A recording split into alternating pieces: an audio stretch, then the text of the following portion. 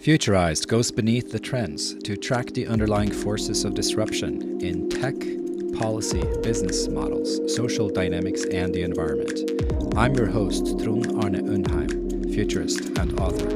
In episode 31 of the podcast, the topic is the future of cultured meat. Our guest is David Brandis, managing director and co-founder of Piece of Meat. In this conversation, we talk about the technology of cell-based cultured meat, the sustainability benefits of removing animals from food production, consumer trust, regulatory forces, disruption, and the future of food tech. A word from our sponsor. Do you have business challenges where you would like high-quality external input from experts? Yegi is an insight network with access to on-demand teams made up of select talent from thousands of experts across industries and markets. Check out Yegi at archives.yegi.com. That's David, how are you doing today? Hey, Trond, very well. Thank you. Thank you for having me on the show. Well, it's great to have you. I thought we would start with a couple of things about yourself. You're an exciting guy. You are in Belgium, possibly from Belgium. We can work on that. I'm not entirely sure. I think we talked about that. But you're the managing director of Piece of Meat, which we'll get into. You worked at McKinsey. You worked in the food sector. You worked at Procter & Gamble. I believe you have a master in from a German university. Is that right? Yeah, as well as another one, which we'll probably come to when working through the bio. Yeah, you have a dual master. I saw that from Berkeley. Look, you've done a lot of exciting things. What in your background prompted you to get to where you are today, founding a company in an exciting space of cultured meat? Yeah, thank you, Trond. I mean, a good question. As an outside observer, you probably always have a better idea than asking yourself actually that question. But when I reflect a little bit on my life, I don't think there was, one event that's kind of set forward a certain path, but really a mix of very, very diverse events, right? So even when listening to your podcast, there are great personalities on the show that have a very specific skill in a certain type of coding, or we talked about the engines of the future. In my case, I think I've always strived to benefit from a very broad exposure, both culturally, but also contextually and content-wise. So as you've mentioned before, so I started my career, or let's start with maybe the academical part. So I did study a dual degree. So I studied industrial engineering and at the same time marine biology. So, and that's just out of interest, right? So I'm very interested in the biology of the ocean, in the ecology of the ocean, in ocean ecosystems. So I was never afraid to just literally jump into a completely new topic, even without having a particular background in that. And it's funny you say that you don't have a particular background, but everything makes a lot more sense to me now. You have a background, you're a master in marine biology and, and a master in engineering. Now everything for me makes sense, because I was going to ask you, what exactly, where are you studying, in these two universities? And it makes a little bit more sense to me now. So that's interesting. I think I'm going after the things that excite me and that I think have a lasting impact for our planet. And then I figure out how to get active in that space. I'm not particularly scared of any barriers of entry.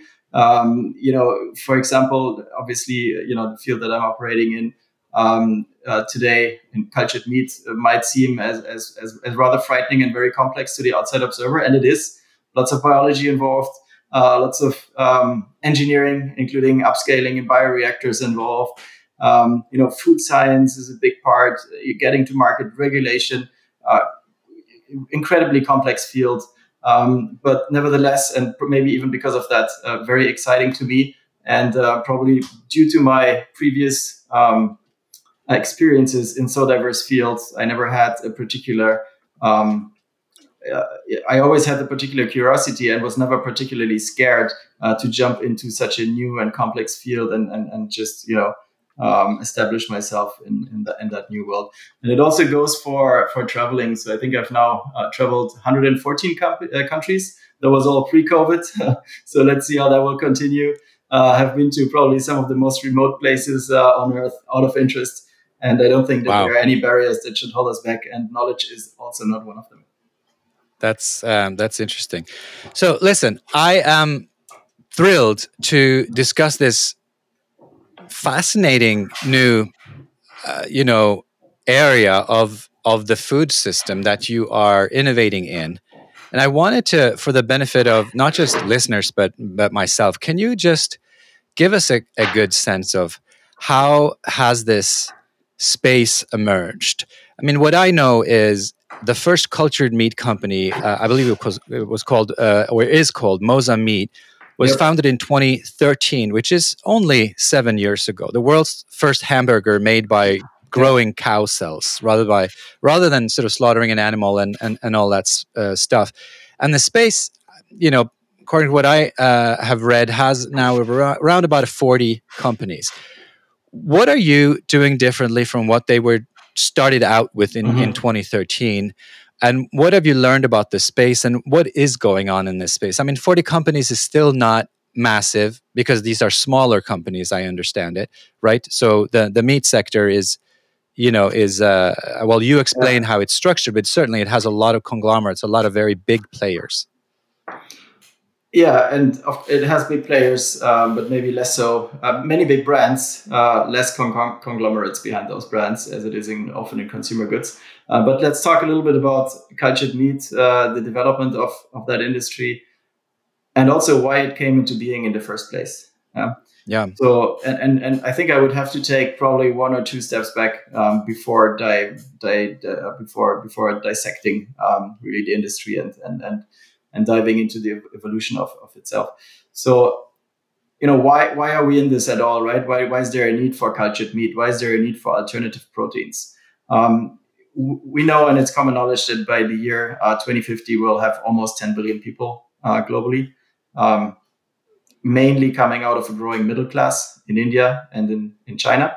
And this growing middle class, combined with an overall global growth of population, leads to an almost doubling need of proteins taken in globally, right? If now at the same time, you understand that 70% of all arable land, of all available land globally is used for agriculture, and 70% of that agriculture land, again, is used for animal agriculture, either for growing livestock or for growing feed for livestock, you just come to understand that there is no more space, right? So yes, we have a doubling need of a demand of proteins, but we have no more space available. So what are our options? We can make more space. That means cutting down rainforests, or basically fitting more animals in a unit of space, right? Which obviously comes at the cost of animal welfare. Or we need new alternatives of proteins, right? And I think that's really what the industry is contributing to. Now, what are these alternatives on the market? We've seen in the early 2000s the first plant-based patties, mainly bean-based patties, coming to the market. In the year early 2010 to 2015, you've had great advancements of players such as Beyond Meat and Impossible Foods, who really on the molecular level have understood how meat is constructed and mimic that with plants. But they were pushing the boundary already very far. So let's say on a matrix of meat-like look and meat-like taste, they're, let's say, halfway there, but they're already using 23 ingredients, partly genetic modifications. So we're really maxing out our possibilities here. But just stop for a second. So Impossible Foods, for instance, I mean, they're taking all the media attention, and everybody thinks that it is plant-based simulation of meat. I mean, at least that's my assumption, is that a lot of people have kind of, without maybe even tasting it more than once, they are assuming that is the future. You are involved in a quite different space, in the market. Why is it that you have chosen to pursue, I guess, the considerably, more challenging path of truly engineering the production of meat instead of pursuing this plant-based based protein path? Yeah, and that is precisely because we believe that those companies that are already plant-based companies, Impossible Beyond, that are already so advanced in their product development, still do not achieve the retainment of meat-eating customers, right? They attract them. You want to eat it once. You want to try this new Beyond Burger that everybody's talking about, but then you're defaulting back to your regular steak, to your regular burger, because you're missing this meatiness of a product that you're so much craving for, right? And can we stop at that, because I think it's fascinating, the meatiness of the product. What are we talking about? You are now a bit of an expert, I would say, in what meatiness is. Tell me, what is this thing that makes, I am a little bit of a meat eater, right? So I love my filet. When I feel like I can afford it, I buy the most expensive one I can find that is the softest meat, and I really enjoy it. So I would be clearly in that camp that I would really, really miss meat. But I have started to eat much, much less of it. But I have a very clear sense, I think, of what it tastes like. But I don't know if I could even describe it. How do you describe this meatiness? Yeah, so first of all, congratulations to your reduced meat consumption. I think that's already a great first step. And let's try to describe meatiness. It's really difficult. So you can describe it on a kind of a neuroscientific level, or from a food science perspective, right? And then there's potentially also an emotional dimension that is just very very subjective. But from a food science perspective, meatiness comes from lipids, so fat lipids that are released out of a cell in the moment you bite on that cell, interacting with your saliva and with the outer matrix. So in this case, protein, right, the muscle of the product, or also plants can also be an outer matrix, and then this so-called Maillard reflex. Maillard effect kicks in, and a certain, and then it becomes very difficult to explain, right? Because then we're entering the kind of the neuroscientific dimension where potential hormones will be set free that are reacting with your synapses, and a certain kind of pleasure and satisfaction it will be the result that you're experiencing when releasing those lipids by chewing in your mouth. Wow. And the emotional part, how do you substitute that? Because, and I don't really know, I haven't, I'm embarrassed to say I have not reflected enough about this, because, I used to be a wine writer. I have reflected a lot about different things, and I thought that I knew what I liked, but I'm far less able to describe why I like a good piece of meat. But certainly on the emotional level, how do you guys tackle that aspect of it? Yeah. So what we're doing in cultured meats and in cultured fats is really replicating meats and fats on a molecular and cellular level, right? So you can replicate taste on a molecular level, and that is what's Beyond Meats and Impossible Foods and others are trying to, and hence are using 23 and plus ingredients. But we want to create those very same cells, in a first laboratory environment and an upscaled environment, so that we actually don't have to mimic anything or trick your brain into anything. We're just producing the exact same product using a different production system, which is not a cow, but a bioreactor. And what is the barrier there for consumers to accept that? Why is it, or even is it even a problem? Do most consumers, in your mind, as we're going forward into sort of the next decade, is it going to be relevant to consumers whether this at one point was on a live cow that was kind of, I guess in the imaginary of people running around freely, or whether it is truly just engineered, I guess, in a lab, cold and hygienic? Yeah. So I mean, one thing that I think can be said for sure is that the consumption and the demand for beef coming from cattle will fall drastically, right? So there's, for example, a very interesting study from Rethink X, Food and Agriculture, that predicts that by 2030, the demand for cow products will have fallen by 70%. Meaning you will probably still be able to eat the expensive piece of steak that you're buying today. But the more commoditized meats, the cheaper meats that are coming from animal mass farming being imported from low-cost countries sometimes, those will be replaced. But the consumer will nevertheless demand a certain culinary experience, right? And that's kind of. And why is this study claiming that it will go down by 70? That's an astounding claim. I hadn't heard that before. Is that kind of commonplace in the industry to have this sense that they are right? And what are they basing that claim on? I think it's pretty common sense. It might be on the high side. So there are different studies. For example, a very frequently quoted one from A.T. Kearney, another consulting house, that says that by, and I would have to, yes, here, that says that by 2040, the overall share of conventional meat will go down from today it's 90, so 90% conventional meat, 10% plant-based meat, that's 2025, and it will go down to 40%, right? So less than half.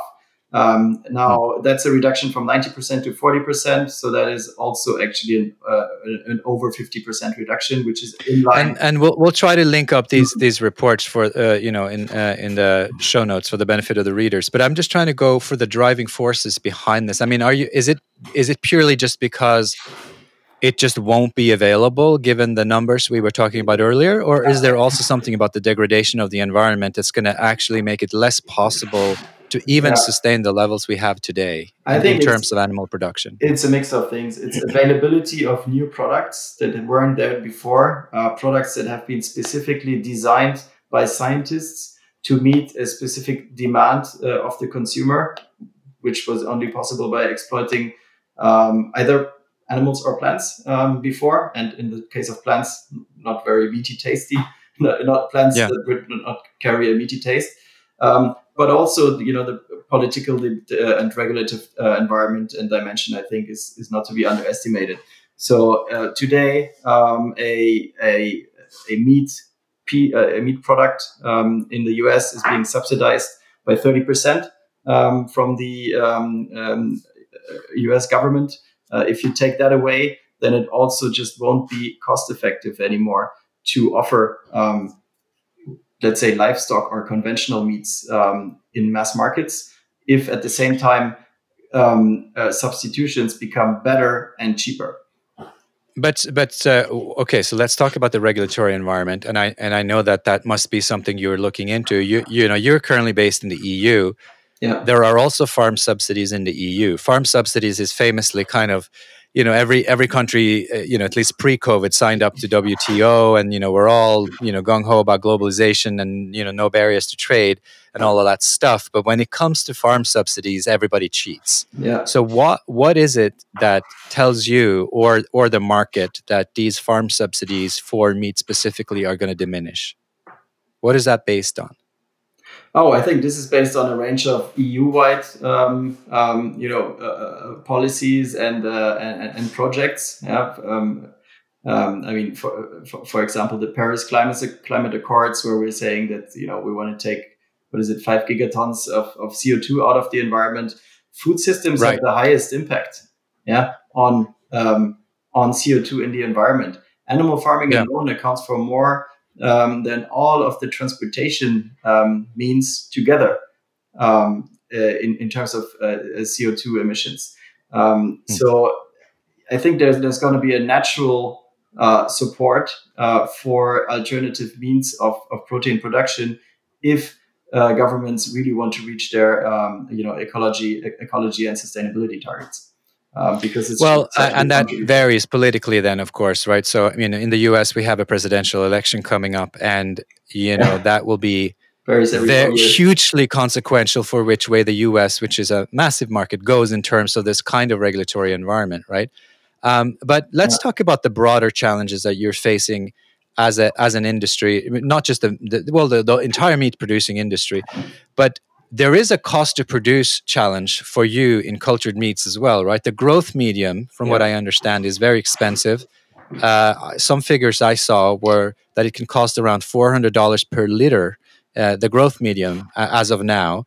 So what are you doing to address those costs? And then, of course, you have the consumer attitudes, which you would need to work on, or consumers would need to work on themselves.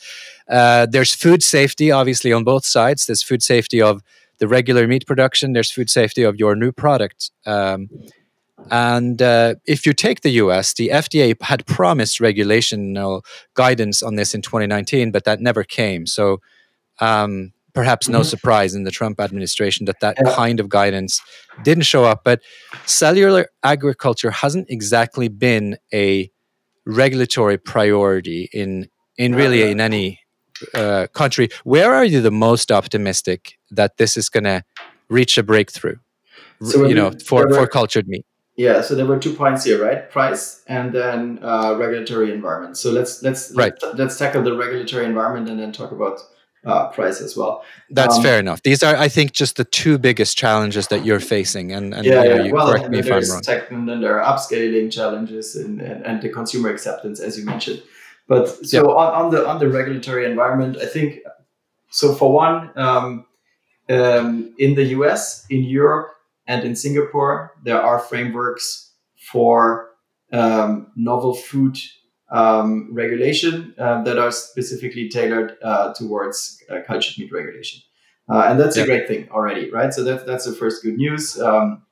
European Food Safety Agency is regulating new foods, including cultured meats. FDA and FSDA in the US are at both taking over the regulation for cultured meat and fish in different parts, and the Singaporean Food Agency is regulating for the Singaporean market. Now, obviously, all 3 let's say geographical entities are struggling with a range of different adverse factors. Right, in the US, you have a lot of lobby, so traditional livestock meat lobby. The EU is very fragmented. So it is not easy to reach an accord across all the different countries in the EU. And we believe that in Singapore, for example, and other special economic zones as well, we will see the first breakthroughs already as of late 2021, 2022. Singapore has been extremely welcoming when, regulating cultured meat. They're actually actively reaching out to cultured meat companies, inviting them to start the regulatory approval process. Imagine that. Wow. So, and it can take, as little as 6 months to regulate cultured meat if you have all the pre-work done. And we can talk about what that means when we talk about the production process and the value chain. And in the EU, it is believed that the whole process from application to finish will take 1.5 years, which is, we believe that by end of 2023, you will see the first products also in the EU. But what all of that means is none of these companies are in the true market yet. Exactly, yeah. None of these 40 companies are in the position, and that's, of course, the smart strategy, I guess, of Impossible Foods, is that because for some reason their product, it was much easier to approve, and it's in market. Of course, yeah. I mean, because it's not a novel food, right? It's plants. These 40 companies don't have product in market. Some might be further when it comes to regulation. Some a bit behind. The advantage or the strategy that we're following that gives us a certain advantage is that we are a B2B supplier of a cultured ingredient, in this case fat, because that's triggering all the meatiness that we just talked about that is missing in plant-based products. So we are engaging already today in commercial, joint developments with large food brands in order to jointly bring together a product that contains cultured meat in the market in 2023. But yes, from a consumer perspective, you don't find it on shelves today. You might find it at specialty restaurants, as early as late 2021. But only in very, very small scale tastings and almost scientific taste panels. You will be wow. So I love this perspective. You're actually in the business of providing fats. You're in the business of fat. That's it. But in the good fat category, I'm assuming, right? That the idea is you're providing an ingredient that is meatiness and fat. That's interesting. Well, how do you move forward with this product, which is going to take quite long? What are kind of the things that keep you up at night making that progress? Because we talked about some of these more company specific challenges that you also have in terms of scaling up the production, dealing with the currently the difficult environment around the fact that the costs you have of production obviously need to change for you to be able to scale. Like if someone today said, we are the Singaporean government, welcome to the meat market, we need 100,000 units every week, good luck. Yeah, exactly, good luck. So so where are the challenges there, and then maybe we can also come back to the cost, right? But the technical challenges are there, right? So first you need to develop a cell line. Cell line is the starter cell, right? The first cell that you will then proliferate, meaning you double those cells, not only one but hundreds of times, so that out of one cell you basically produce billions, which translates into the biomass that you're turning into a food product in the end. So you need that first cell line. There are some companies that are using gene editing technologies such as CRISPR-Cas, and then you have to ask yourself, is that going to be accepted by the consumer, and in which geography, and B, will it be accepted by the regulator? So we have made an early choice not to use any genetic modified cells, and that is kind of the first I think decision that you need to take. And those cells also need to be very robust and large and grow in high density. They need to grow in suspension, right? So they should not adhere to a surface, which is the natural tendency of cells, but gives you a horrible efficiency when harvesting your bioreactor later, because you can just scrape surfaces but not harvest the whole volume. So you need to have cells that grow in suspension. And that's already very difficult to find a cell and train a cell into growing in suspension at high volumes, continuous, so that you can multiply them indefinitely, and all of that without genetic modification. So that's the first thing we cracked. Also, thanks to our excellent chief science officer.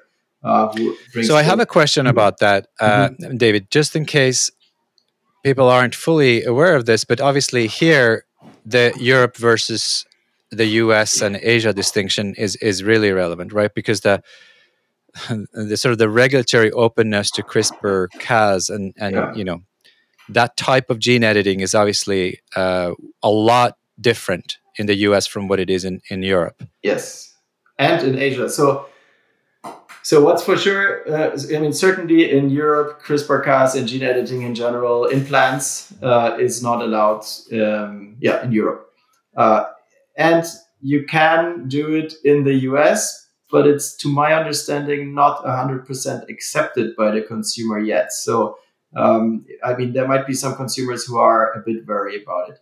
But then in Asia, when I talk to potential Asian customers, they love it. They say we prefer GMO food over anything else. So there is a huge distinction to be made based on market. That's correct. But this is genetic modification of plants, right? Now we're talking about animal cells, and we don't know yet how the regulator will react to that. So we just want to take the safe path here, both for consumer acceptance and regulations, and opt for a non-genetically modified product in all markets. Yeah, and I do think that is a huge distinction. Personally, I make a very big distinction between things that are, I guess, part of the plant system and part of the animal system. And, and obviously anything touching the human germline, so things that would change humans is a whole other ethical category. But you could also think about the precautionary principle when it comes to animal cells overall, at least, like you said, animal cells that then come in direct contact with humans later. Well, these are big sort of synthetic biology, society-wide challenges that you're facing as well. How is synthetic biology generally? how is it for you to find talent in that field? Given that we just said, it's not given that any of these approaches really are going to be fully allowed. So I can't help but think that synthetic biology in Europe overall has been hampered by some of these things, and it must be difficult to find talent that A, is able to, and 2, is willing to work on this, even though you are putting in place these sort of choices, which I guess are a mix of ethical and strategic choices for you. Yeah, let me answer that. But first of all, I have to say, I'm always getting, I'm a very structured person. I'm always getting 3 questions. I'm answering one, I'm coming back to the other ones, and we already have the next one. So I love it.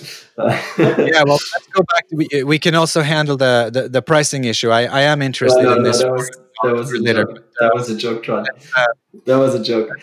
Well, I get very excited by this area. That's why. No, completely right. So how do we find talent, right? I think it's an excellent question because a couple of factors. One, we see a huge, not just us, right? I think there's a huge trend globally of employees looking for purpose, right? It's purpose over, let's say, profit. And that is what we see. Also, it's become clear now, or widely known, that cultured meat is going to be a technology that has a huge potential for ecological contribution, and thus is a purposeful field. So we do see a lot of interest coming our way. However, there are very few universities where you can actually study anything that is specifically cultured meat related, right? You mentioned that Mark Post in 2014 at the University of Maastricht back then presented the first cultured meat burger, which is obviously a milestone event or the starting point for this whole industry. That is one university, for example, where you can learn a thing or two about cultured meats. There are a couple of other universities, but it's not it's not a field that is yet broadly available for students. So we need to take a lot of, let's say, cross entrance from the human sciences, for example, right? From organoid research. And also in the computing space, there's a lot of talent needed when it comes to optimizing bioprocesses and bioreactors. Now we have we're in a quite lucky situation, a beneficial situation, being located in Flanders, so in the northern part of Belgium. There are 2 other cultured meat companies that are doing a fantastic job. So Mosa Meat that we talked about in Maastricht, and Meatable.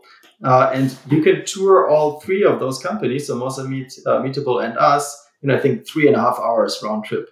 So that's amazing. There is a full ecosystem in Europe being established in that part of Europe, and we see a lot of talent flowing, either way. Plus, there are a bunch of universities. In our case, Catholic University of Leuven, that has a fantastic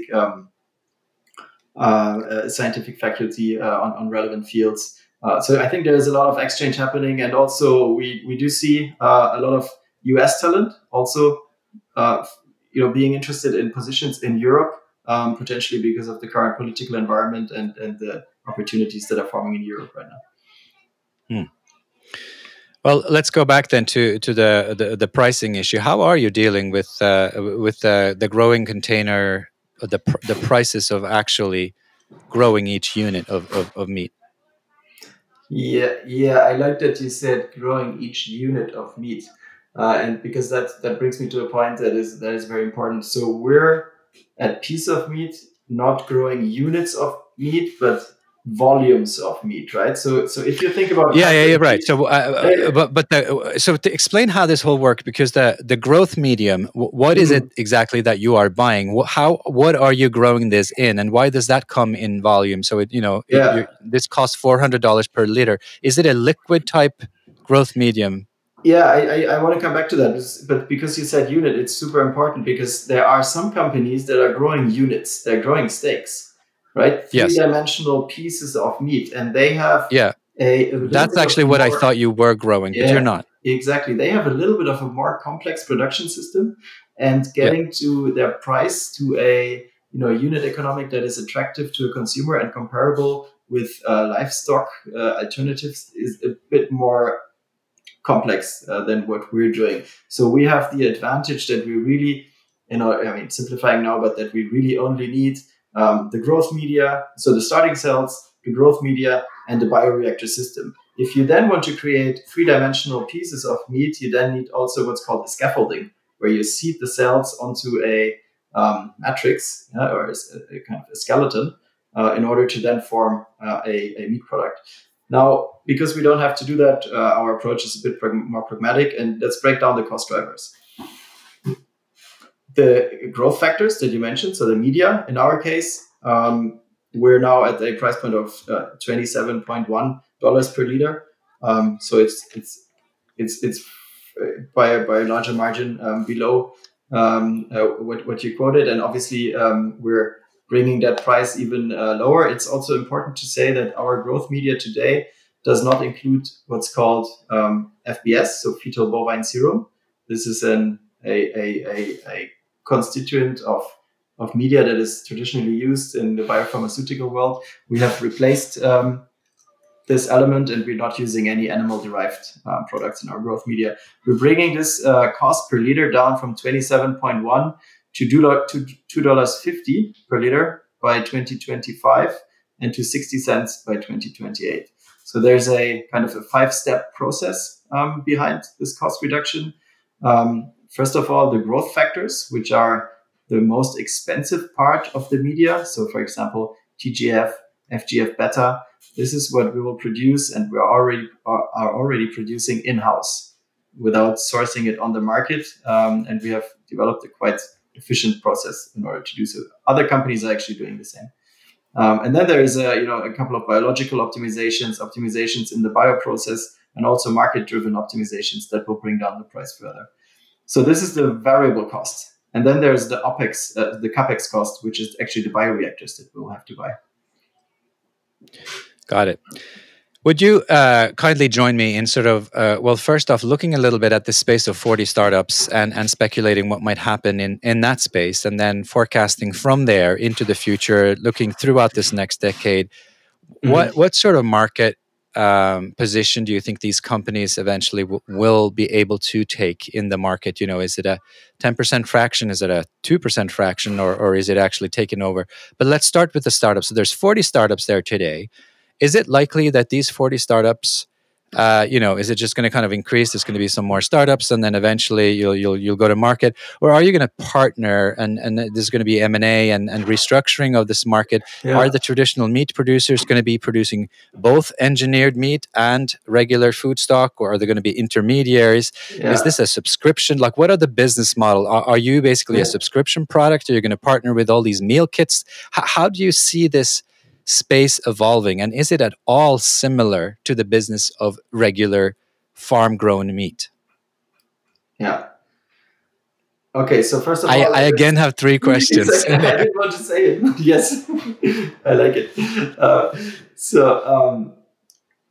First of all, let's look a bit into how the space evolved, right? And it's interesting to see that, because as you mentioned, 2014, first burger, Mosa Meat formed, company called Memphis Meats formed, that raised, I think, 190 million, of course, in their Series B, which is massive, 4 times more than WeWork or Uber raised at a similar round. And those were companies that were doing, let's say, the full Monty, right? So everything from the cells to the bioreactors to the final food product and the branding and then the marketing. At least that's the vision, because we know that those products are not on the market yet. Now, as it is typical for innovation life cycles, as the space matures and more talent is available, more funding is available, the industry gets more specialized, right? Now you see players that are specializing on a certain type of meat or fat in our case, so along the product angle, or along the value chain angle on a certain step of the value chain, producing a bioreactor that is good for large-scale volume production, producing the cell lines only, right? Producing the growth factors that we just talked about. So now you already see a very strong specialization. But how will it look like in the future? So as I said, 2022, 2023, first products on the market, unstructured product yet, so hybrids like the ones that we're working on. And then as of, I believe, 2040, you will have 3-dimensional meats at scale and at cost in the market. So these full cut meats and steaks and chops.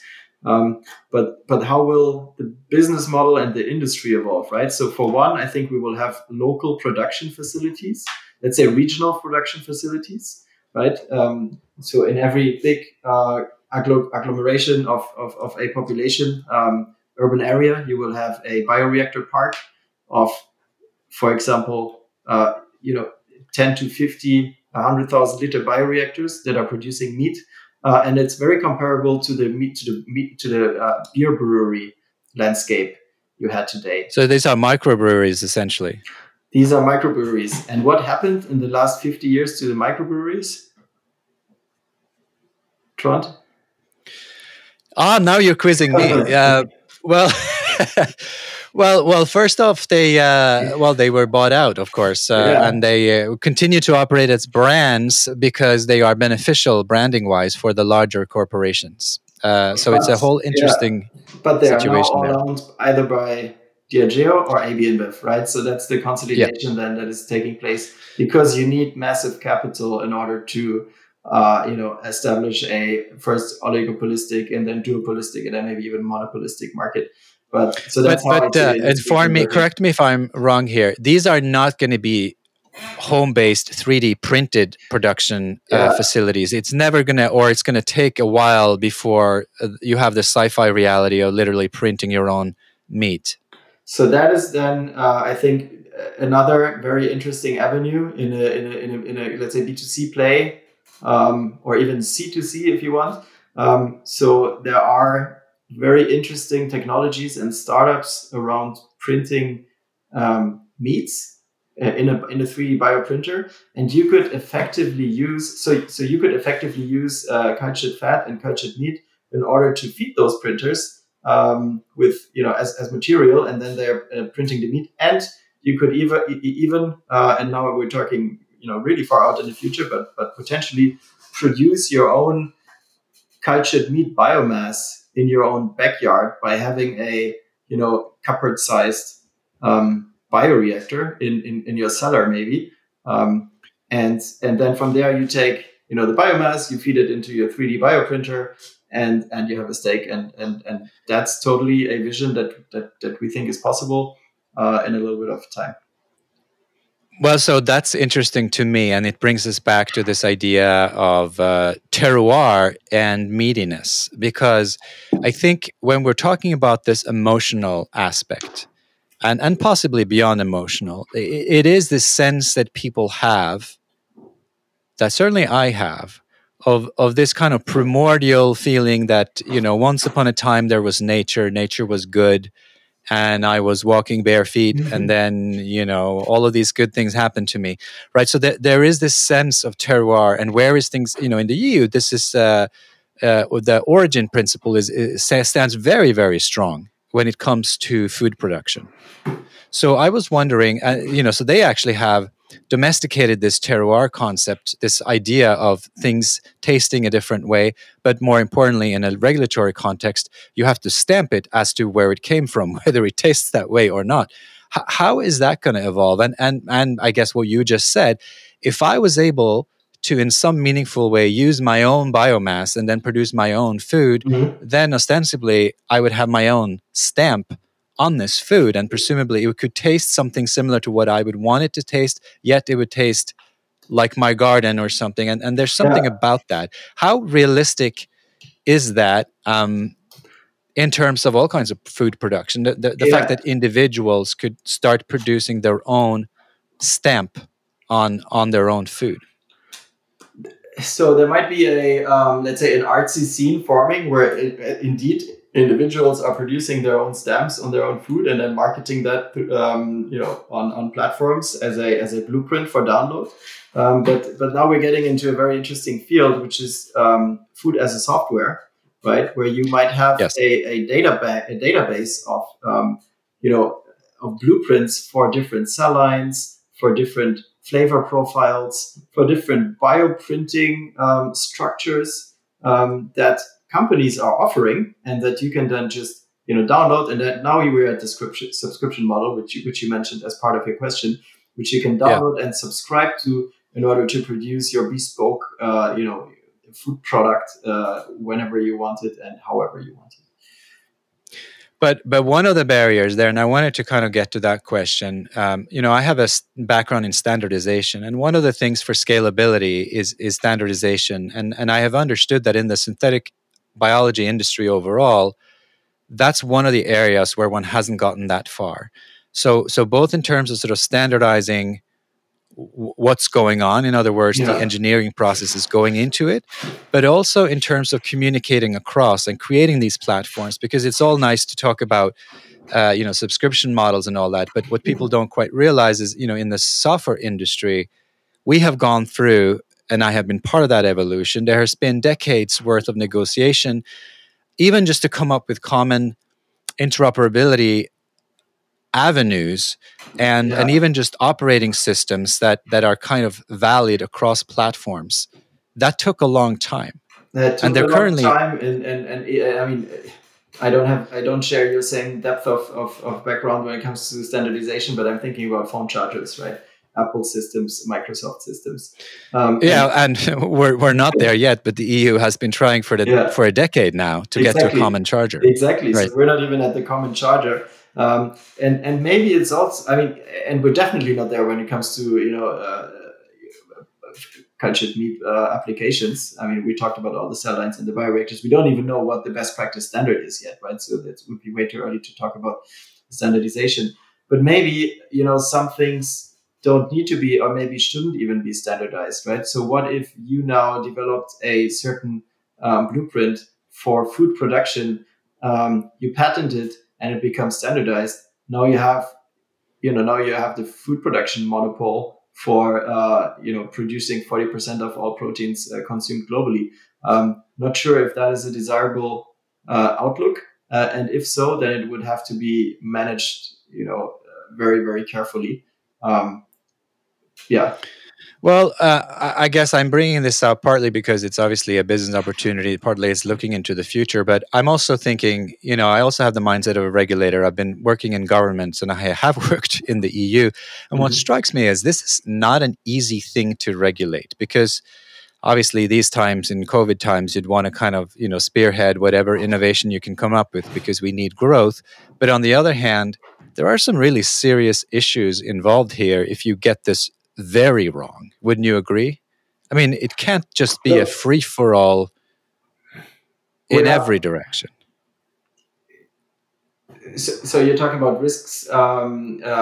Risks involved with kind of not fully understanding what all of these things are leading to. Yeah. In other words, it's nice as long as, the cat's out of the box, but you can still catch the cat. But the moment you have unleashed something that can't be stopped in a way, then you, as a regulator at least, you have made a choice. Yeah, I'm going to narrow this the answer down to cultured meat applications only.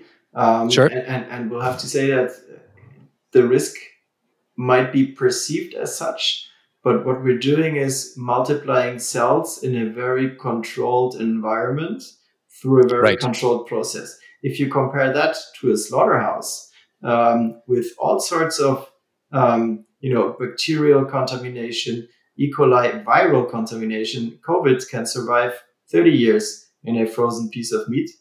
Yeah, so 30 years after. That's scary to think about. And it might even have evolved from a zoonotic transmission, meaning coming from an animal into another animal. So many theories about that one, so don't let me get into that. And then finally swapping over to a human population. You don't have those risks involved in cultured meat because of the controlled environment. No insulins. So yes, there might be a perceived risk, but if you compare that to our food system today, I think it's manageable and it's actually worth taking. Okay. Well, yeah. So, let's not get deep into COVID, but it is an interesting thing what you're pointing out, that obviously the current industry has a lot of challenges. There's the contamination within the meat itself, and then there's all of the issues surrounding the workers who are producing the meat and all that stuff. how are you so confident that your type of production line can be immune to so many of those sort of bacterial shocks? It's because it is a controlled environment in theory, right? It is a lab, so you are thinking every morning about how to control these variables. So if there was to be something foreign that entered this production process, presumably your sensors and your testing would pick that up faster than you're saying in regular meat production. It's a controlled environment, it's a closed environment, and it's an automated environment. It makes also things like food tracing and tracking so much easier. You could even think to run cultured meat production on a blockchain and distribute it through a blockchain in a population via a food coin. We talked about software as food. It's almost a digitalized way to produce meat, right, ready for consumption, and it just has nothing to do with the very uncontrolled and haphazard ways of livestock production and consumption today. David, I want to kind of roll all of my questions back to one. This is an exciting field. It is possibly a very important field for humanity. Certainly, agriculture, ag tech, and food tech is going to reshape humanity one way or another, and it has to. How do you yourself, now that you are in this business, how do you track the evolution? You said you are part of this cluster of Flemish cultured meat startups, so obviously you have access to all of the executives in the other companies and you can track it. But what's your advice to either analysts tracking this field, people who want to get into the space, maybe investing in it, anybody who just wants to understand where food production is going? How do you stay up to date? What do you recommend my listeners and I do to track the synthetic biology part of this, the implications on the industry value chains, or really even just to make sure that they're ready and understand where this is going and possibly can take a role in it if they find that they so wish? Where should they go? Are there influencers they should track? Are there particular analyst firms that have something meaningful to say about this? Yep. What does the space look like? Yeah, so I think a great starting point is the study that I referenced before, MethaneX, Food and Agriculture Report. That is just a basis, right? So to get kind of a common baseline. And then from there, for audience that is really interested, for example, in different cultured meat companies out there and how they differentiate, I think your fellow podcaster Marina Schmidt from Red to Green has interviewed probably around 20 CEOs of cultured meat companies engaged them in very highly interesting discussions. So I think that is a nice series of podcasts to listen to. Also, I mean, obviously there are a bunch of impact investors, climate-focused investors, even food-focused investors out there that have a very deep insight. I'm not going to advertise, a specific one here. Or maybe we can call out actually Big Idea Ventures, who's also running an accelerator at the same time, both in Singapore and in New York. Very experienced team on the plant-based and cultured meat side. And then other than that, I would just recommend to use social portals such as LinkedIn. There are very active and vibrant networks and food scenes there. Reach out to the influencers. You will find who they are. It's cool. And lastly, David, I mean, obviously I'm going to link up your piece of meat. I'm going to link up everything you want me to link up from your side. But how can someone help your company at your stage? What is it that you are looking for, kind of medium to long term? You're looking for talent. You're looking to scale up in some way. What is your ideal growth pattern in the next few years, and what is it that you're looking for currently from the external world, whether it's from the investment side, from the consumer side, from the regulatory? I mean, my audience is very wide that way. But if they want to get involved and actually help you out or help the space out, what can they do? Yeah. So for us specifically, we're currently in the middle of closing a funding round in order to advance the scale of production from lab to actually industry, right? So that's one thing. We're then looking for industry partners who are interested in adding, for example, cultured fat as an ingredient into their product, and then are obviously also interested in partnering with organizations and let's say people of a certain influence or following in order to create an awareness internationally about the new food product that will come out there.